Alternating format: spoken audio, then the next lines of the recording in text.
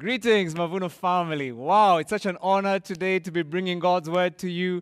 For our visitors, if you have not been here, we've been going through a series called Relationslips, how to avoid sabotaging your relationships.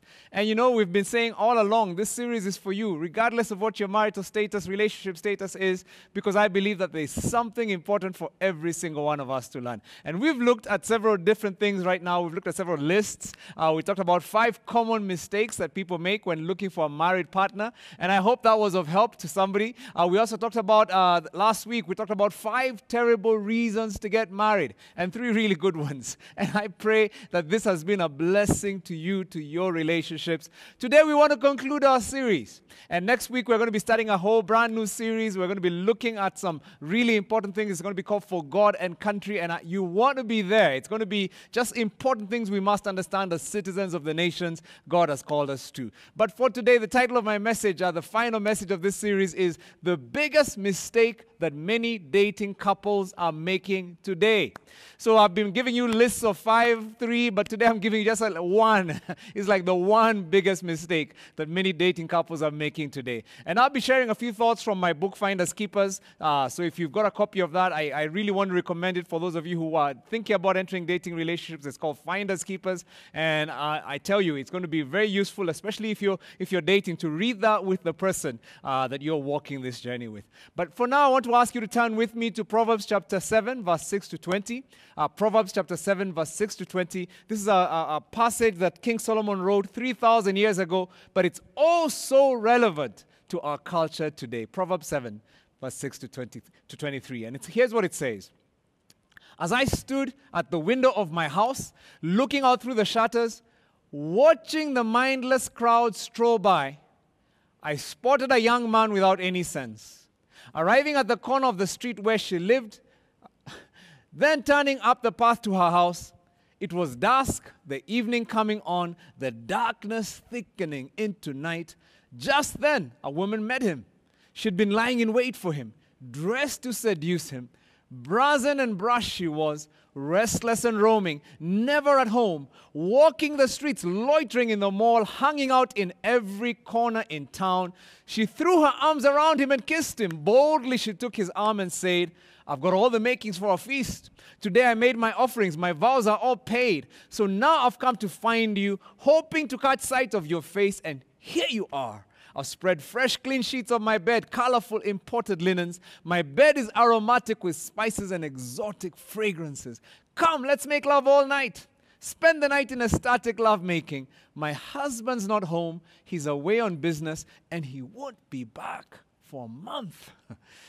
You know, in our story, King Solomon's looking down his balcony at the street level, and he sees what he calls the mindless crowd.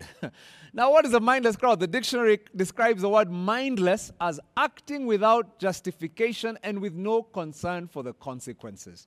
So just acting, you know, you don't even care what's going to happen. That's being mindless. And there's a whole crowd of mindless people. This is a crowd that follows what everybody else is doing. If others are doing it, then I must do it. If the influencers say it's okay, then it must be okay. If everybody on social media has it, then I have to get it. This is a mindless crowd.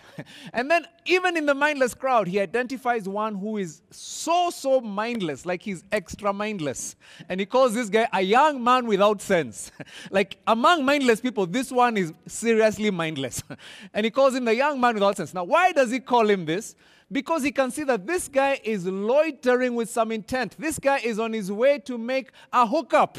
He's looking to make a booty call. He's making to see where this thing will end up. He's looking for someone to have some casual sex with and have no consequences, thinking about no consequences after. So, you know, the thing about this is, as you look at this passage, you're going to realize when it comes to sex and dating, our generation has become a mindless crowd. I mean, men and women without sense.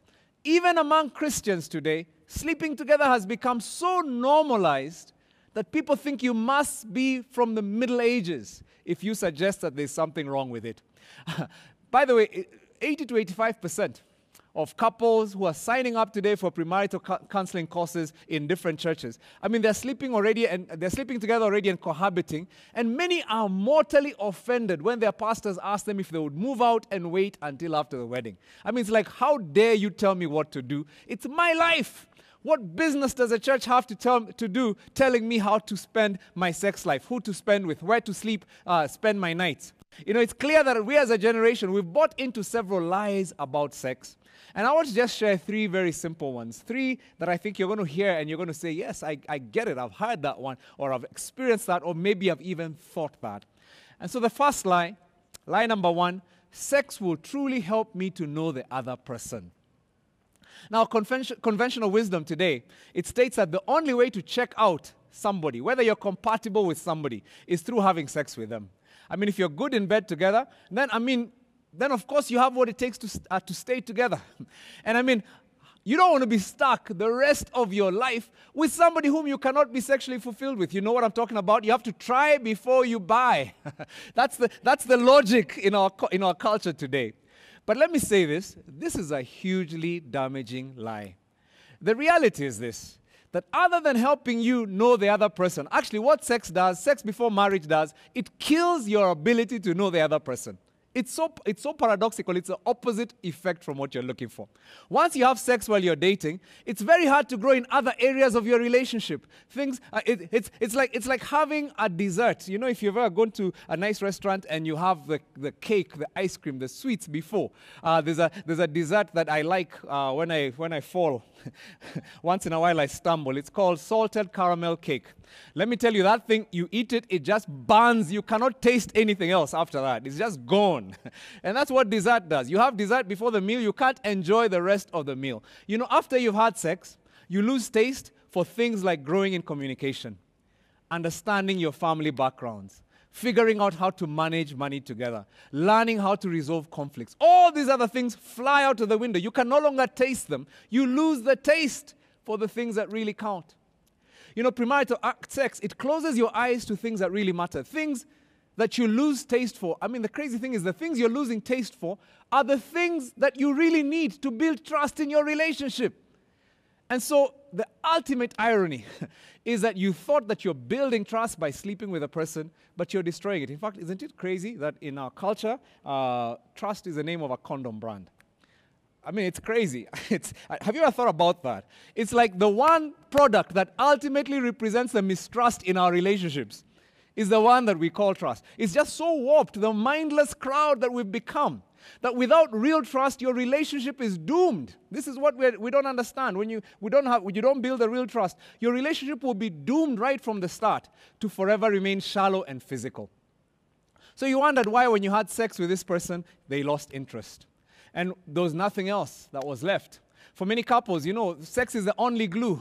And when that chemistry, that high wears off, somebody's sick, somebody's not able to perform sexually in bed anymore, boredom eventually sets in, inevitably sets in, because there's nothing else that holds that couple together. What am I saying? I'm saying that false intimacy destroys real intimacy. And there's a false intimacy that is created by premarital sex, but it actually is going to destroy real intimacy in your relationship. So that's lie number 1, that it's going to help me really get to know this other person. But lie number 2 is sex is an uncontrollable natural impulse. I don't know if you've heard that one. This is just so common in our culture. Many people see sex as just a natural appetite. Everybody needs to fulfill it. You know what? When you're thirsty, you drink, isn't it? When you're hungry, you eat. When you have an itch, you scratch. And when you feel that need, that feeling, then you just fulfill the feeling. You go to bed and you get it out of your system. You know, today's younger generation, we don't even know the difference. We don't even know how to have the conversation with the opposite sex that is not laden with sexual innuendo. You know, people today, they just meet together, they connect on Instagram, or they swipe right on Tinder. The next day they're meeting, next few days they're meeting for their first date. After that, they have sex. And that's when they start to get to know who the other person is. I mean, it's like you start with, you go straight to sex, and then after that is when you want to know who the person is. And things are so bad nowadays. I even hear people say, that this is one of the lines people give each other, let's stop pretending. We know what we want. Let's just have sex, get the pressure out of the way, and then we can really get to know each other. I mean, this is where our culture has gone into. This is the depths that our culture has plunged into. You know, the message that Hollywood is feeding our mindless generation is, if you're not having sex with someone, then there's something wrong with you. I don't know if you've heard that. I mean, some experts have even gone as far as to say, and I've read this, that without some form of sexual involvement, that there will be some damaging effect on your life. You know, it's like when you finally have sex with somebody, if you've not been having sex ever, the lady might feel like she's just being violated. It's like she's never practiced, so she just feels like it's just a mess. So she needs to practice so she's ready when she gets married. Or the guy may not be able to get his apparatus working. Am I talking to somebody in the house? It's like, I may not be able to get things working because I never practiced. This is a lie that we're being told. In fact, this twisted thinking tells us that, and this is even being promulgated by highly trained psychologists. It's so unfortunate. You're going to read articles like this on the internet, and people telling you that things like masturbation are just a healthy form of release.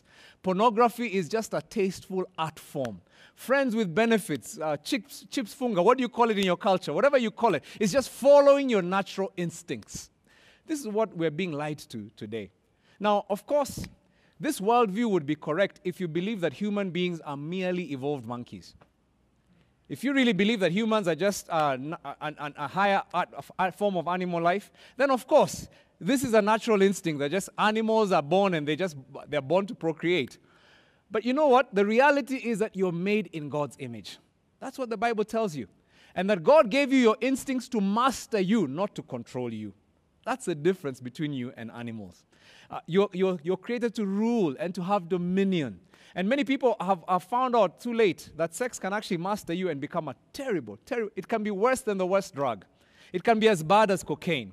A huge percent of young people today, men and even some women, are addicted to porn, to masturbation, to sex. And this is it's nothing glamorous. It's slavery. It actually is slavery. When you meet somebody who's addicted, they know it. They know it's slavery. They indulge in it, but they know it has held on to them. It's as bad as being a drug addict. And you see, the crazy thing is, God created sex. We've talked about this. It was His gift, a wonderful gift when used within His boundaries, within the confines of marriage. But just like fire, if you take it out of the fireplace, it will burn the whole house down. It stops being a beautiful thing and it becomes a destructive force. And many people are finding out that sex has become a destructive force that is keeping them from achieving their purpose today. Listen, God's people, false intimacy destroys real intimacy. Line number 3. I want to move along to line number 3. And this line number 3, again, is a very common one. I hear this one even among Christian couples. Sex is okay as long as you're truly in love and committed to one another. I mean, listen, we're going to get married anyway. I mean, we've planned, we've even engaged. Our families know what could possibly be wrong. We're two consenting adults committed to each other. We're making choices we're just starting early, but we're getting there. Surely this hurts no one. I mean, this is the 21st century, guys. Come on, let's get real. I've heard people say even the bills will be easier. Why rent 2 houses when we can just rent one? You know, the problem with this thinking, it's very expressed in our passage in verse 19 and 20, the same Proverbs that we are reading. Because this woman told the young man, my husband's not home. He's away on business. He won't be back for a month. I want you to notice something about this passage, that this woman that this young man was going to hook up with was actually somebody else's wife. She belonged to somebody else. You see, before you formalized a relationship with your marriage partner, with your spouse, the person you're attracted to is not yours. They belong to someone else. They're someone else's daughter. They're someone else's wife. They're someone else's husband. There are no guarantees, regardless of how you feel right now, that you'll actually not end up breaking up. And if you do, you won't be the first ones to break up. I mean, many people before you have done it. There's nothing special. You're not so special that nothing can happen to your relationship. And at the point that you do, guess what's going to happen? You'll end up with other different people, and the results can be catastrophic. Because you're going to find, and I hear this all the time from a counselor's couch, women who can't have their husbands touch them in certain ways because it reminds them too much of the past and what somebody else used to do to them. Men who can't have sex without comparing their partner with somebody else that they have in their sexual history. Women who can't have children because of damage from abortions and sexually transmitted disease. Couples who are insecure because of their partner's past. That when he's sleeping with his wife, he's always thinking, do I compare well with her ex? You know, in our Ndoa class, our marriage preparation class, we encourage all couples to come clean with each other about their sexual past. And this is because we believe you have to build a relationship on the basis of truth. You don't want to live the rest of your life looking over your shoulder and fearing what your spouse might find out or what's going to be found out about you. You want to make sure your spouse and you are together. You're in the truth together. And you know, let me just say this. For many couples, this is a very traumatic time. Yes, you love the person. Yes, you're perfect for them and or you think they're perfect for you. But you're not sure they'll still want you after they hear that they're your third, your 15th, your 30th sexual experience. They might not be interested anymore. And so you find couples faced with a terrible choice. Do I tell them and face the risk of having an insecure relationship, maybe even being booted, being kicked out of that relationship? Or do I not tell them and then start my relationship on a foundation of deceit and secrecy? I mean, this is a choice that all the time I find couples being faced with. And for those of you who have not yet put yourself in that situation, why would you want to do this to yourself?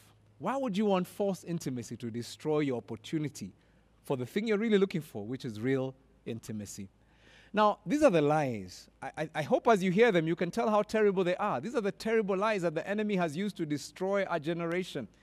Now, here's the truth that we're going to talk about, because Solomon keeps going and talks about the truth. As the young man allows these animal instincts to take over, as he just allows himself to go with this woman, verse 21 tells us, soon she has him eating out of her hand, bewitched by her honeyed speech. Before you know it, he's trotting behind her like a calf led to the butcher shop. This is the Bible, guys. It's not me making this up. Like a stag lured into an ambush and then shot with an arrow, like a bird flying into a net, not knowing that its flying life is over. I mean, this old man is looking sadly at this young man, the young man without the mindless young man among the mindless crowd. And he's looking at him and saying, this young man he's just walking to his death. He's walking to his death. You see, sex outside marriage, it leads to death in at least 5 ways. Death number 1 is a death of innocence. You'll no longer be able to relate to members of the opposite sex without ulterior motives. This is what happens when you get into that kind of engagement. And if for those of you who are married, death of innocence, because now you no longer can actually look at your spouse without knowing there's a guilty secret behind you. Number 2, death of intimacy. There's nothing exclusive about the sexual relationship you're having with your partner. And intimacy is destroyed. Something comes in between your relationship, either before you're married or even while you're married. Number 3 is death of trust. Because after all, if you could not be trusted to control your sexual desires for me before we got married, what guarantees do I have that you'll control them after we're married and you're off on a long business trip? I mean, that always comes up when people are already married. And if you have and for those of you who've had an affair in your marriage, you know that that's a huge risk. Once that trust is gone, it's much harder to regain it back. Number 4, death of your moral authority. How will you be able to teach your children how they should grow if you yourself have no authority to talk about it? King David, his son Amnon raped his half-sister. And David was angry, but he did nothing. Why? Because probably he himself had slept with someone else's wife. He had no moral authority to correct his own son. Why would you want to destroy, to kill your moral authority? And then number 5, the 5th death that sex outside the boundaries of marriage brings is death of choice. Sex, like I said, is a powerful force. It can take over and become compulsive. And when you become a porn addict, a masturbation addict, a sex addict, you find you're no longer in control of your action. And I know married people who find that they are not in control anymore. The person he wants to be faithful. He wants to live well with his wife, but he can't. Something has gotten him in its grip because false intimacy destroys real intimacy. So what's the good news? I mean, I know this is a grim message, and I think it's a message for our generation. The good news is that sex is a wonderful gift given by God to be enjoyed within your marriage relationship.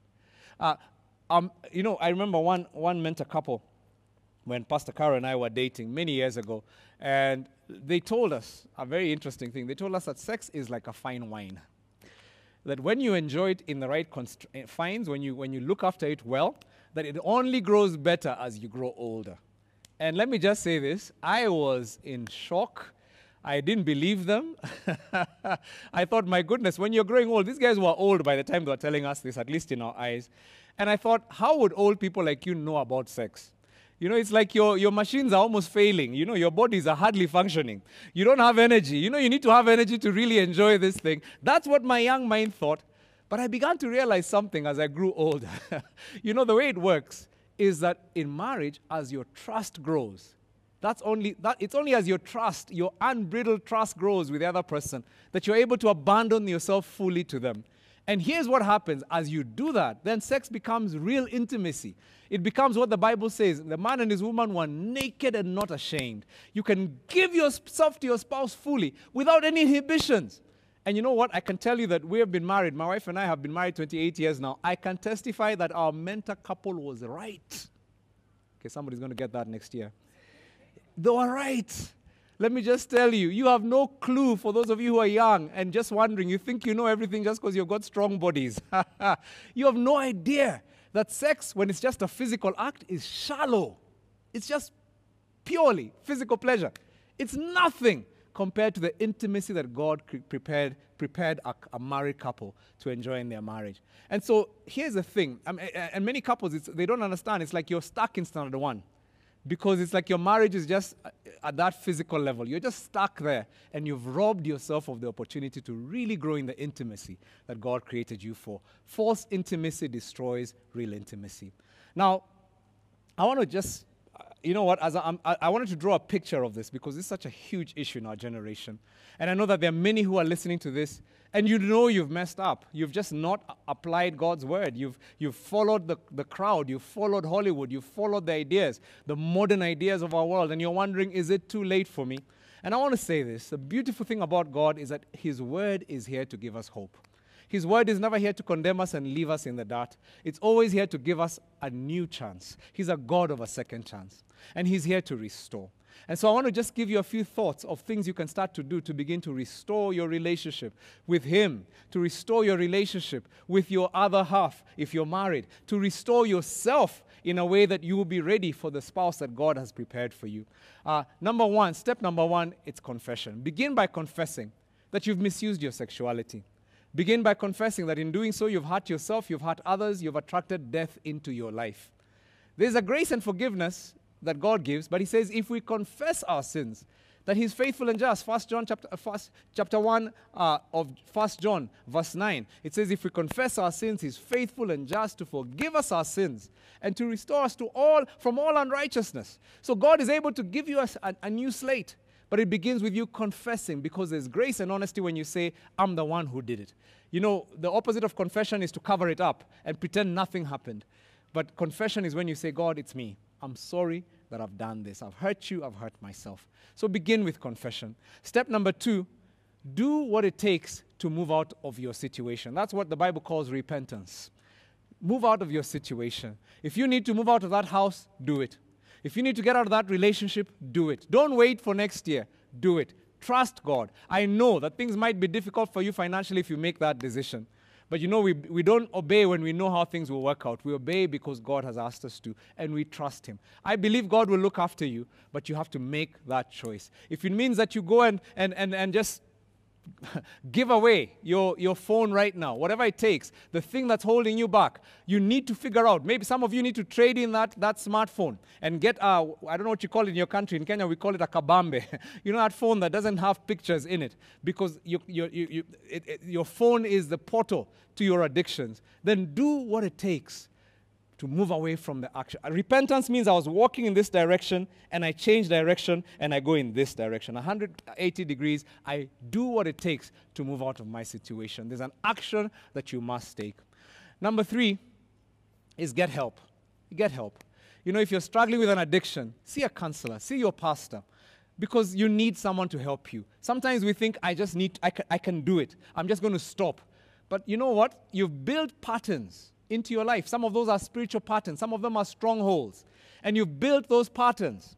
And you don't want to put yourself in a place where bondage will keep you. You know what happens when you get into that sin cycle? Is that you just feel like you go lower and lower, and the devil wants you to keep it a secret. So here's the thing you want to do is just get help. Confess it to somebody you trust. Say, I need help. And here's the thing, there is help. There is help if you will look for it. And then number 4, set boundaries around your sexuality. Set boundaries around your sexuality. Just ask God to show you how to get out of those situations. There are things we call triggers. They're the situations that put you in that place. There are those people. This young man, his trigger was he would just get into a place where he's got the feelings, and then he would start prowling around, looking for somebody to hook up with. You know what your triggers are. Some of you, it's your loneliness or your boredom or whatever it is. And then you need to understand to ask God to help you replace those triggers with something healthy. And so some of you, it needs to be prayer. Replace the trigger with prayer. Get into spaces that will help you renew your mind, so that you stop being led into the things. You stop entering into the situations that led you into the situation that you've been in. Now, I want to just conclude in prayer. I know that there's some people here who are hearing this message, and for the first time you've realized, my goodness, I need God in my life. I cannot do this without Him. And I'm going to be praying for us in a second. There's also somebody here who's saying, you know what, I want to give my life to Jesus. I understand now how much I need Jesus. My goodness, the world has such a warped way of doing things. I've tried to do it my way, but I realize now I must do it God's way. And if you're here, I want to just pray for you real quick. If you know that you'd like to give your life to Jesus, maybe you knew Him before, but you walked away from Him, and you'd like to ask Him into your life, I want you to just pray these words with me. Just pray this prayer with me. Dear Jesus, I come to you today to give you my life. Come into my life. Forgive my sin and purify me. Lead me, Lord, because I can't lead myself. From this day forward, I am saved. In Jesus' name, amen. Amen. To God be the glory for you. If you've prayed that prayer, we're so excited for you. Write us, info@mavunochurch.org. Just send an email to me. I'd be very happy to respond and send you some information to help you take the next step. Listen, we're a family that we love having, just understanding that we are all people on a mission. We're broken, and we love it when other broken people understand how much they need God. Come and join this family, and we can walk together as real people with real issues, seeking that real God. And so write us, send us an email, and we'd love to just send you some information, help you to plug in, help you to begin to grow into the life of freedom that God created you for. And even as I pray for you and I thank God for you, I want to pray for everybody else watching this. Father, I thank you for all your children. I thank you that, Lord Jesus, you've called us to be different from the rest of the world. Throughout this whole series, Lord, that's what we've been learning, that the world has standards, but those standards are so damaging. And many times when we follow them mindlessly, we become damaged. We become just like everybody else. But Lord Jesus, you've set our eyes up as you're asking us to look at these relationships and to choose to walk in relationships, healthy relationships with one another.